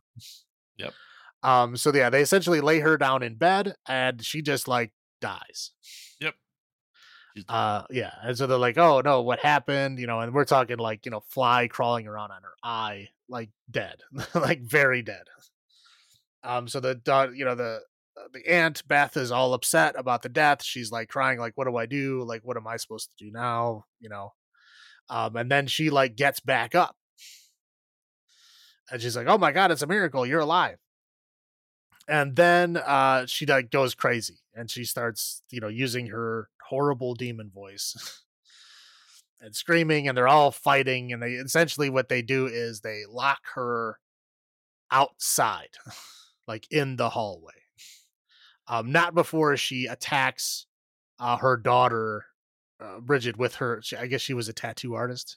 Was her job anyway? Yeah. It doesn't matter. But yeah, she attacks her daughter with a tattoo gun in her cheek, and then kind of what does she do? Like licks it, right? Yeah, Yeah. she licks it, which is we all know in the Evil Dead world, if you get a wound and a demon licks it, you are now infected with demon germs. Get demon Yep. cooties. Demon cuties. Yeah. So, but after that happens, they fight her off. They get her in the hallway. And they, lock the door. They put some kind of goofy, weird chain on the door. I don't know what that was all about. But then they also move a big cabinet and they basically Well, hold the door the closed. reason I think the chain is there is to be reminiscent because the hallways act as the cellar, so they have that cellar chain on the door. Okay, yeah, That's how I view it. that's fair. I just noticed that I'm like, that's like a heavy chain. Like, why is that with a padlock on it? Why is it just sitting there? Anyway, Yes. but yeah, I guess it would make sense if that's what they're going for. Anyway, so they're watching her out in the hallway, and this is where I said, if I had introduced those other characters, you may have cared what's going on, but essentially, she just kills everyone else in the entire building in the hallway. That's it. Including a kid. Yeah, yeah. There's a kid. Well, there are two kids. I mean, the one kid was an older. He was like a teenage kid, but then one kid was like younger. Yeah, like literally rips the arms off the kid and throws him against the She wall. okay. Go ahead. I just want to say that we do get this is in this hallway scene is we do get an homage to Evil Dead 2 because she bites the eye out of her neighbor and spits it into the mouth of the teenage kid. So the whole eyeball thing and Bobby Joe eating eye is very prevalent here in this hallway scene. Well, Bobby Joe, they just showed the eye going in her mouth, Yeah, but in right. this one, they don't even show the But this eye. kid, They just show it like him choking on something after the eye gets spat at him. So like we know it's the eye, but we don't see it. right? He, Um, he chokes to the eye to death. Anyway, right. Yeah. Anyway, so okay, so she murders what, like five people in the hallway, and Yep. again, these are all people that we were like minorly introduced to earlier in the movie. But again, like I said, it doesn't matter because they're dead now. Well, plot point is one of the guy has a shotgun. Oh well, yeah, yeah. And this is in the Evil Dead world. If they have a shotgun, it's always going to be a double barrel shotgun, which is like a double barrel shotgun went out of functionality in like the 1850s. Like no one buys a double barrel shotgun anymore. The only people that do is like people that go skeet shooting, and even then, it's an over under. It's not a side to side double barrel Right. shotgun. Nobody buys that anymore. You can get a pump action shotgun that will function better, faster, hold more rounds. Everything is better than that, and you can buy it for like $200. No one is Yeah, ever but I going to mean, buy a this double barrel is shotgun. but this is the shotgun most movies go to because it's the standard look, the what people envision a shotgun to look like. But movies like to do the, Yep. and you can't do that with a double barrel shotgun. Uh huh. So, like, if you're gonna have a shotgun, you always got to do that noise. You need to have a pump action shotgun to do that. Yes. Again, I don't know, but again, we're in the Evil Dead world, so if anybody ever has a shotgun, Yep. it's always going to be double barrel shotgun. But yes, so we see a minor scene where he shoots her. She basically completely ignores it and then kills him, and now there's a shotgun in the hallway. Yes. I guess that's the only thing that we need to know from that point. Right. So yeah, so they're all like inside, and of course they all like just go split up and do their own thing. So the next thing we get is the daughter, because she got the cut on her face and got licked. Of course, she starts becoming a deadite.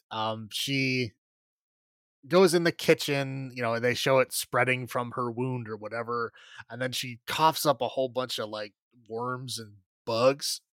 I'm sure that's your favorite scene. Oh god. No, I think the worst one was when he opened up the envelope that the book was in, and it was all covered in cockroaches. Oh my god, it's disgusting, disgusting.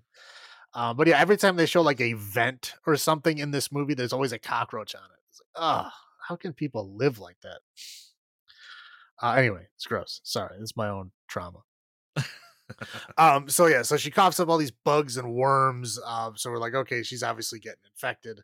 And then the aunt goes to check on her, and she's like in this weird squatting position, like on the countertop. Like, and why you wouldn't immediately know something is seriously wrong at that point, I don't know. But she goes like, Bridget, are you okay? And she turns and she's eating a wine glass. Okay, she's got the dead-eyed eyes going, so we already know she's possessed, but she's eating a wine glass. And now I'm going to say this is the worst part of this whole movie. Is then she proceeds to say, I have to eat glass to kill the the creepies in my tummy or In something. my tummies. Oh my I don't god. want them in my And she tummies. doesn't say it once, she says it like 3 times. I'm like, "Oh, Yeah, this is horrible." yeah, Again, I wanted to throw Rotten Tomatoes at the screen. I'm like, "This is horrible." Um, yeah, so she's eating glass to kill the creepy crawlies in her tummy. We see like the glass like going down her throat and then like poking through her throat and everything. So obviously bad things have happened here, right? So yeah. yeah, so we get into a fight scene here. And then eventually I'm trying to think, I think she throws up on Danny, right? Well, she stabs him multiple times in With the a knife. arm with a knife. Right, right. And then proceeds to throw up on his face, which is the traditional way of Correct. infecting them. So yeah, so they eventually what do they He bludgeons her with like like with this cast iron skillet. right. Yeah, yeah. He hits her with the skillet, then he hits her with a pot, whatever. Yeah, and then he gets Yeah, held down and stabbed and whatever. And then the little girl ends up killing her with her that was probably the funniest part of the movie. Is she has this doll head on a broomstick that she calls Staffany, which I was like, that's funny. Like that's good for a 7-year-old, right? That's a good pun for a 7-year-old. no, Anyway, that's not here yet. He sets her on fire. That's where you get your another click click of the stove. Later on, after she's tied up and she attacks again, is when she gets stabbed with Stephanie, I believe. whatever. Yeah, So yeah, so they put her in a blanket and tie her up because they think that she's gonna come back because like the the mom mom. already came back. Yeah, And then after that, trying to think, that's when I think the thing with the girl almost letting the mom in happens, where the mom does the thing where she's like singing the song to the little girl yes, opens the door. They manage to fight the mom off, but the little girl learns a valuable lesson that that's not actually her mom anymore. yeah, And yeah, and then I believe that's when Danny, or no, that's when they uh Danny shows Beth the recordings at that point, and she like listens to right. him trying to find a way to like reverse it or fix it. Yes, she starts at the last record. Right. And yeah, yeah, it's just like, yeah, the guy's basically just saying everybody's dead. There's no way to stop it. The only way to stop it is the only thing he hasn't tried is complete dismemberment. Dismemberment. Yep. And that's it. He says that's the only thing you can do. There's no way to reverse it. It's just Yes, it's when she's listening to that. That's when the sis Bridget gets back up because it's right. just the kids by themselves. Well, the Bridget comes back and then the mom also gets in because she actually finds The vent. that the cat was in the vent, so she knows that the vent is traversable. So she goes in there. So then there's like a showdown between Beth and Ellie, and then there's also a showdown between Danny and Bridget. Yeah. So they're fighting each other. And then Danny ends up getting infected as well. So then now there's mom, Bridget and Danny are all deadites now. And so then Beth grabs Cassie and she like escapes. She manages to get out in the hallway because now she's not out there anymore. And she gets in the elevator and the power comes back on enough for her to hit the down arrow. And then they're going down, and then the elevator completely just fills with blood. And Yes. there's a long scene of them just like sitting in there watching the blood rising up and stuff. Like from all these different angles and stuff, they keep showing it over and over and over again. And then while that's happening, I believe the Bridget and Danny are like reaching into and like tearing pieces out of the mom. But we don't Yeah. see I mean, why we at this see we point. see yeah, but we see everyone coming in the hallway back to life as a deadite, and this is where we get dead by dawn. Yeah, Right? whatever. We have to throw that in there. We But don't have yes, to. I'm just saying because they show show them digging into it because the mom does make a comment early on where she's possessed, like, I just wanted to kill you all and go inside your bodies. And that's what we're assuming Danny and Bridget are doing to the mom at this point in time. Because at this point, got her uh, leg shot off with a shotgun, her arm shot off, so she's missing a couple of limbs. Right. The mom is, yeah. Right. So as the elevator is filling up with blood, apparently it reaches its weight limit. Yep, And then the wires snap and it crashes down all the way to the parking garage on the bottom floor, and all the blood spills out. So Beth and Cassie are okay, but they're super covered with blood. And then they're in the parking garage, so they get in the car. And they basically they open up the gate and they're about to run away, and then the big monster comes out, which is now a fused mom, Bridget, and Danny together into like this multi-armed monstrosity thing. yes, So it's coming after them. They manage to slip out of the car, and then they're kind of like sneaking around in the parking garage. Um, the parking garage gate starts closing again, so her and Cassie make a run for the gate. Beth gets under it. Cassie gets grabbed and dragged back. yep, So Beth then, is freaking out trying to get in. Of course, she doesn't have the clicker, so she does kind of beats down I guess the grating on the side of the gate. yeah. She ends up getting back in, and Cassie has been brought to uh, what is, tree surgery, Which, a tree yeah, surgery truck, and she's in the back of this tree surgery truck that has a chainsaw in it. yep, And she gets dragged back in there. So Beth ends up getting back in, pulling Cassie out, and then gets the chainsaw and then is like trying to brandish it, but she can't. She keeps getting it knocked out of her hand, keeps dropping it, can't start it. So she doesn't yeah, actually do anything there. And then as they're struggling and fighting, they turn on the wood chipper, which is apparently the trailer on the tree surgery truck. She's trying to shove, or the mom monstrosity is trying to shove Beth into this thing, which she's not successful in. Cassie ends up shutting it off before she can get her in there. So she goes back to Cassie to try to get her again. And then Beth gets the shotgun that she did bring down with her, but she hasn't really used until this point. And then shoots the mom, I guess, in her multi butt.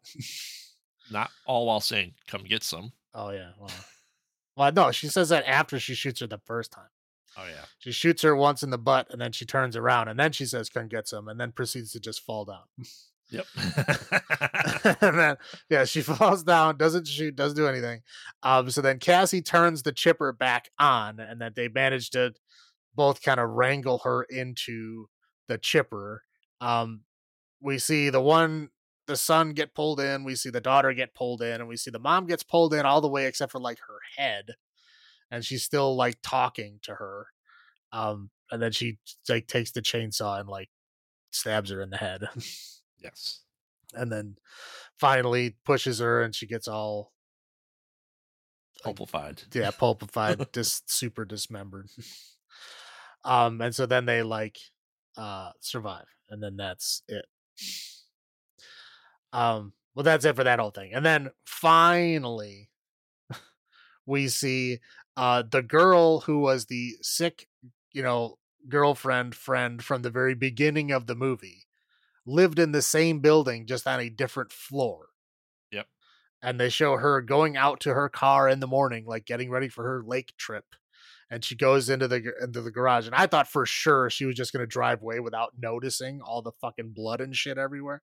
But at the last me minute, too. she does notice all the blood and everything. So she gets out of her car and she goes, like, "Oh no, what happened here?" And then like we get the classic demon, flowing through the ground from Yes, like multiple directions into her, and I guess that's supposed to signify that she's now infected, and that's how the beginning of the movie happened, yep. which seemed pretty pointless. Like I don't think that you needed those bookends. I don't think those bookends were there. I think the movie stood on its own without the bookends. I don't even Well, understand the point of them. I think it was just to show that the evil is still alive, and it's a cliffhanger for the next thing. Yeah, but you could have done that without the beginning. Sure. That's what I'm saying. I don't understand the bookend thing. I understand like you want a sequel, so you're gonna do that, like show it being infected. Like I understand that, but like I don't understand the whole beginning I th- part. I think it was to show that that some people went to a cabin in the woods. Yeah, I That's it. guess maybe. Uh yeah. But yeah, end of movie, no post credits, no groovy, none of that stuff. So I mean, we saw this yesterday at time of recording. Right. I mean, what was your first thoughts on this? Um, I like the look of the movie. I mean, like the lighting, the cinematography. I think they did a good job with that. They did a great job with the atmosphere and Mhm. setting. I really liked that. You kind of feel that old building feel to it. Like they keep talking about it, but you really get that feeling from it. Like I said it was definitely well shot. And for the most part, at certain points, it's the acting is good. I'm not gonna say it is all the time. I'll go into that a little bit later, but um, yeah, it's not bad overall. There are some glaring things like the electric stove thing just really bothered me. I was just like, how big of a like how does no one understand how a stove works? Like Yeah. how many people work on a movie, right? I mean, there's like 100 people that had to see that and then still let it release. Like you could have very easily just take the clicking out. That's all you needed to do. Nobody really needs to like understand why it's working. It could have been an old timey pilot light stove. Right. It doesn't matter. Just take the clicking out of it. Having the clicking in there when there is definitely a power outage happening is just lazy. And what yeah, you're right. Most people don't understand is that clicking is the ignition of the spark, which Right. does yeah. Yeah, and again, it's like yeah, apparently everybody who did this doesn't know that, or anybody who did know that just probably kept their mouth shut. But like all of the people that had a say in what comes in and what goes out didn't say a word. Yeah. I don't know. I don't know. It bothered me a whole lot. But anyway, I mean, other than that, it was cool. I mean, I liked that they actually used like real fake blood instead of just red water. That was cool. I mean, but there's a lot of it. Like I said, that whole elevator was like filled up with it, and that was like the real stuff. Yeah. It was like the The thicker the than thick water stuff, right? molasses. Yeah, it was like the thicker than water Yeah. that normal blood color. It was like the real stuff. They used a lot of it. Yeah. I Um, mean, what I mean, as we have watched, the trilogy, we watched Evil Dead and then this, how do you feel like this fit in with the franchise as a whole? Do you think it was closer to the OG trilogy or do you think it was more in line like a true sequel to Evil Dead 2013? yeah, I mean, again, I think it follows exactly what Evil Dead did. It's a spiritual successor in the Mhm. same world. But yeah, that's essentially what it is. It's completely unrelated to the 2013 Evil Dead. Basically, related only in thematically to the original trilogy. Again, it's a spiritual successor in the same world. So I guess it Yeah. would be definitely be I mean, closer to Evil Dead 2013 than the original. the look of the Deadites is exactly the same, I feel. Right. So, yeah, the visual effects are Evil Dead 2013, hands down. But Yeah. like, Lee Cronin goes, "Hey, I'm going to continue in the same vein, the same possession look from 10 years ago and continue it." So, that's why I felt like it was a sequel to both the OG and 2013. Um I thematically, yes, it looks great. I get the feels of the old house. Um, and I thought it was very interesting that, yeah, I'm like, I mean, we look at these people are supposed to be teenagers or 20 years old in the first Evil Dead movie, but there's actual teenagers again in this. And I don't know, it's the point where like they seem maybe young enough to be safe from all this, but yet not. Because now we're actually getting teenagers playing teenagers in horror movies as opposed to people in their 20s and 30s playing teenagers. Well, yeah, I think they can do that now. Yeah, for whatever Yeah, reason they didn't back then, but they correct. can do that now, so they do. Yeah, and I thought it was, uh, as we discuss a lot, is when we think we see, the on-screen kills of kids, is that it's more acceptable now than it ever was. And I thought is pretty, uh, I wouldn't say ballsy, but pretty good of them to actually do that. Like, now we're at the point where teenagers are able to, like, play Deadites and stuff like that, as opposed to, whatever rules and regulations that are in place for younger actors. Um, Well, yeah, the rules loosen up. Again, over time, of course they do because people get desensitized to it. So, like, right. when this stuff was still new and fresh in the 70s and 80s, yeah, there's going to be a lot of things that, oh, you can't do that. That's too far. But Yeah. eventually, people get so desensitized that, like, baby step, baby step, baby step, and you get there within the few years, right? So that's like from the Yeah. 70s and 80s until now. Yeah, we've gotten to the point now where you can kill a kid. You can kill a Yep. kid brutally, and it's On okay, screen. right? On And screen. it's okay because again, it's baby steps to get here. But now that we're here now, everybody expects this kind of stuff from a horror movie, right? Like if you watch a horror movie and it doesn't have gory stuff, with kids getting their arms ripped off and shit, it's like you feel like you're missing out. Like this isn't a Right. horror movie. This is a kids movie. Yeah.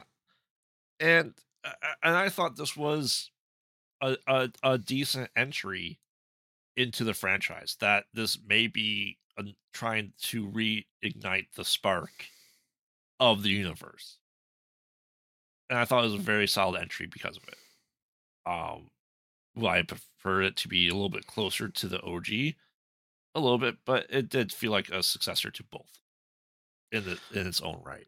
Well, like I said, I mean, after the first movie, it's basically just a vehicle for Bruce Campbell to ham it up on screen.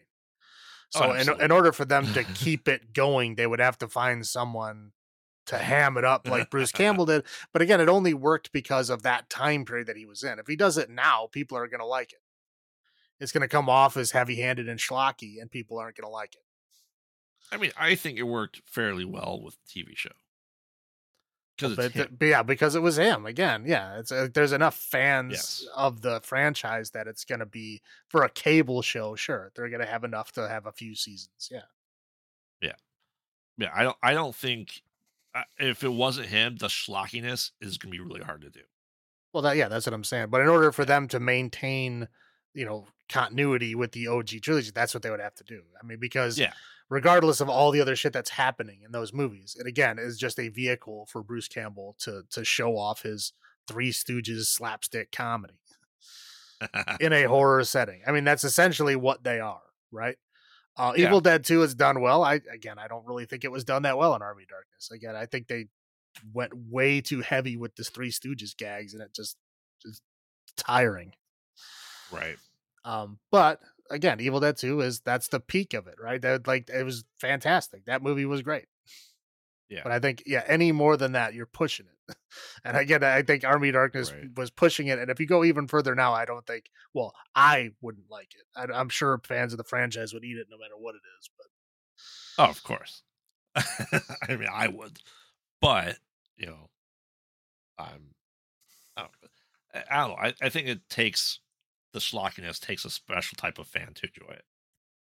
The cheesiness of it all. I like it Uh, when it's done well. It's just right. again, it gets to the point where they just throw whatever dumbass schlocky shit they feel like at you. And I think people that are into the franchise eat it up no matter if it's good or bad. You can't tell what's good or bad because the fans are always going to say it's great. Yeah. And I think that's the problem with the show. I mean, if you want to talk about the show, that's the problem with the show is it got more and more stupid as time went along, but everybody kept saying how great it was. And it really wasn't. It started out good. I'm not going to say it didn't start out well. It started out well, but as it went along, it got dumber and dumber, and the jokes got stupider and stupider. And everybody's like, "Oh, I still love it. It's the same schlocky nonsense that I always loved." And again, like, but you lost a lot of people. You lost enough people where the show couldn't keep going anymore. Correct. Yeah, and I think that's what happened is they kept pushing that line so far that it just got to the point where people that aren't super fans that will like anything none of those, no one outside of that circle is watching it anymore. Therefore, it can't sustain itself. Right. Now, do you feel like if this is the next jumping point for the universe, this was a good entry for it, better than 2013? Yeah, I mean, I think both of them are, as stories told in the same universe. I think they're still good. I mean, they're not bad. Again, it was just there's bad parts to them. Right. Can this formula be done well? Absolutely. I think this one was done better than the 2013 one was. But again, we're not talking about much. But again, is like if the franchise keeps going in this direction, yeah, it's fine. You don't need Bruce Campbell to keep going as a franchise, as we've seen with Correct. most other franchise.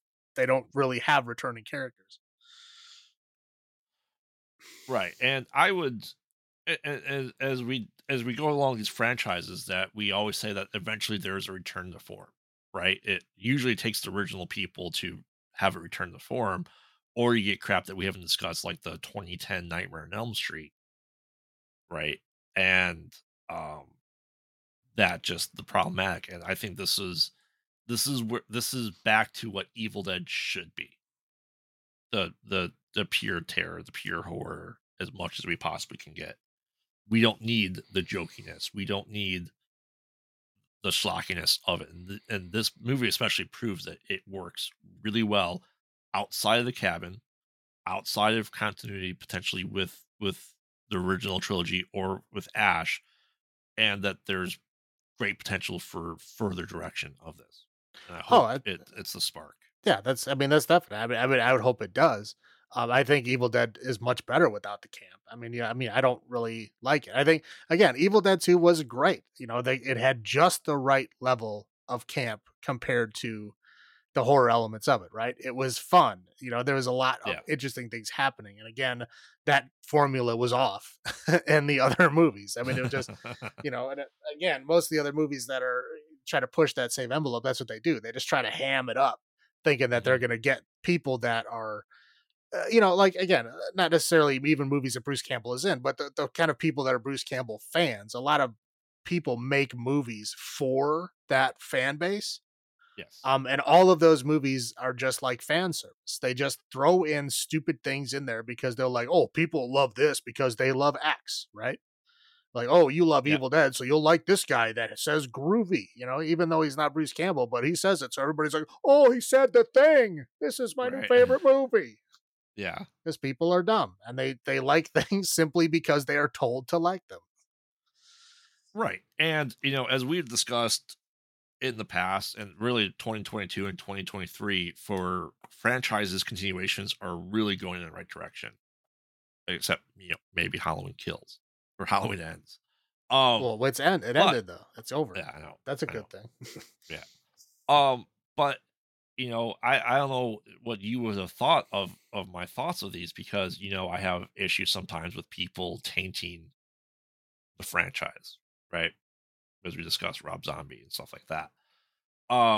But for me being obviously very obsessed with the OG trilogy, um, and I think it's good that for someone like me, being the one of the biggest fanboys, to really enjoy not being part of that. You know what I mean? It doesn't bother me because I like the franchise obviously a lot, and I'm excited for this franchise going forward, even without Ash. Yeah, that's great. I think it's better because Ash isn't a part of it. Right, Yeah. Yeah, I mean, he right, had the and show. I mean, it's it's not like it he didn't get like all that screen right. time. I mean, he got tons of it. So, Yeah. And I think this is just that this is we'll just roll into the highlights, right? This is a step in the right direction for this franchise, showing that it can continue without all these things here. Is it fun to have little Easter eggs here and there? Of course it is, right? right. Well, yeah, it's a But franchise. I mean, as a franchise, you are right, obligated to call back to other parts of the franchise. It's like in your contract. right. But I mean, it's we show that we can do this, and without the the icon, the face of the franchise, which is really hard to do, which I don't think Alien did well enough without Ripley.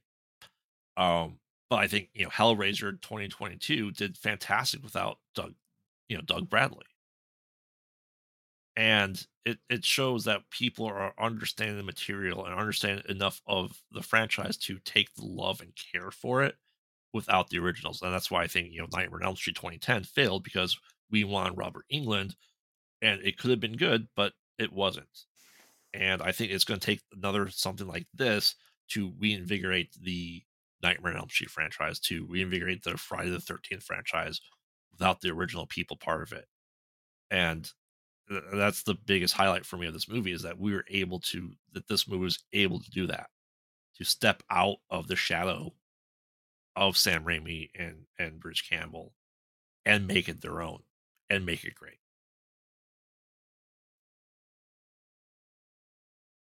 Yeah, that's And fair. and that's what gives me hope for this franchise is I'm okay with franchises without the original people. If we talked Star Wars, the sequel trilogy, I've been okay with other people being in it other than the original stars. I would have preferred it that way. And like I said, I didn't know if I was going to enjoy these movies without it being tied to it, but I find myself being a fan of horror that it's still great to me without that there. So I'm ecstatic to see where this franchise continues. Um, and highlights is for the most part the effects were pretty good. Um, I don't feel like it was lacking in gore. I mean, was the cheese grater scene as good as what they portrayed it and everyone thought it was going to be? Yeah, the cheese grater scene was just one great, and that was it. And it didn't seem that bad. I mean, it probably wouldn't have felt good, No, but but I mean, I feel like I'll just roll it and we'll get into your highlights and low points. Overall, like the gore factor, there's more body horror in Evil Dead 2013 than there was in this one. You know what I mean? There's like I feel like less bodily damage done in Evil Dead Rise than 2013 Evil Dead. um, I mean, I don't know. People got eaten by a wood chipper. I mean, a kid got his arms ripped off. Yeah, Like, a dude got his eye bitten out of his head. I mean, there was plenty of stuff that happened. but for some reason to me it didn't feel as visceral. I don't know. I don't know. I mean, what are your highlights and low points? I mean, I know the Um, low point is going to be the vomiting of bugs and worms and stuff, but well, yeah, we'll get there. yeah. No, I'd say the highs. Like I said, I like the blood quality. Hmm. Just because so many of the other, the original trilogy was just lousy with one blood, like you know, being any more than red water or green water. It was most of the time it was that. I mean, the blood continuity. So Hmm. like people would get soaked with blood in one scene, and then literally a camera cut and they're dry. I mean, it was the constant in the original trilogy, and it was this is what I Yes. thought did a really good job with not only the blood quality but the blood continuity also was very good. And then I would say the acting overall, the acting was pretty good in this. The funny part is that once they become like deadites, their acting ability tanks. Oh, especially Bridget. Right. I mean, it was like she was solid as Hmm. as Bridget, as the older sister. Like, she was solid all around. I thought she was great. And then she becomes the Deadite, and it was just like, sound the foghorn. It was terrible. It was horrible. Like, I need to kill the creepy crawlies in my tummy. It's like, why are you talking like you're 4 years old? Like, even your younger sister is older Correct. than that. What is the problem here? Yes. Yeah, but again, overall, but the acting before they turned into Deadites was great. I thought it was fantastic. I would say it's a high point. Low points. I already mentioned the stove. We all know I don't like bugs. There was too many bugs. I already talked about the demon voices, right? Because again, it carries Yep. into this one when they're talking in their demon voice. I don't know if they had the same sound guy or what, but it was not great. But I'm going to say by far the most thing I did not like about this movie was the sound itself. It was so unnecessarily loud and screeching and squealing, and it kept going during like normally you're supposed to have the sound to like, amplify your nervousness, right? To kind of Hmm. put you in that situation, build that tension. And it was nothing but like loud scraping, squealing, horrible, and like people are trying to talk over it and you can't even hear them. It's so loud. It is literally drowning out all the other sound effects, all the other words that are spoken. It's so freaking loud. I don't know who thought this was a great idea. And it started off with like when the Evil Dead Rise came up behind that girl when she was floating above the lake. It was so it was Yeah. so loud. I mean, like Yeah. it shut. I mean, one thing that was good is it shut everyone in the theater up because there was no way your brain could Yes. contemplate anything other than that noise at that time. But they do that throughout the movie, and it's like they try to use it as a jump scare sometimes, even when things aren't happening on the screen. They just this squelching noise just comes in, and it just like scrambles your brain because it's so friggin' loud. I mean, it wasn't just the theater we were in. I mean, obviously, I've dealt with loud movies in the past. It's just the way it's not music, it's not tension building, it's just noise. It's just loud, like annoying noise. And they kept using that over and over and over again. And it really, really bothered me. It really put me off. I was like dreading every encounter when it before it was gonna happen. He goes, like, here comes that fucking noise again. Yeah, I mean, as we've discussed, stuff with like Halloween, that sometimes silence is more effective than noise. You don't have to have noise continuing going the entire movie. Silence is just as effective, if sometimes not more effective.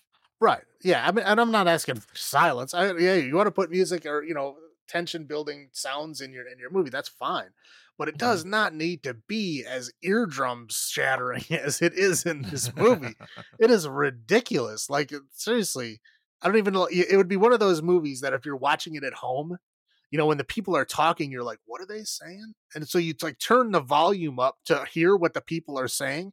And then the next encounter is going to hit that, wah, that huge, horrible sound is going to come in and it's going to wake up all your freaking neighbors. Your dog's going to start barking, like glasses in your kitchen are going to start shattering because it's so fucking stupid loud. Like, why? Why do you need to do this?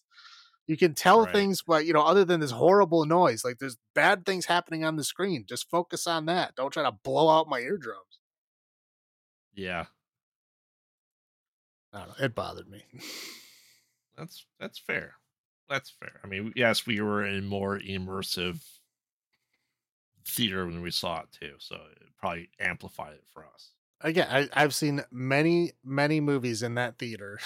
And and I've never been bothered.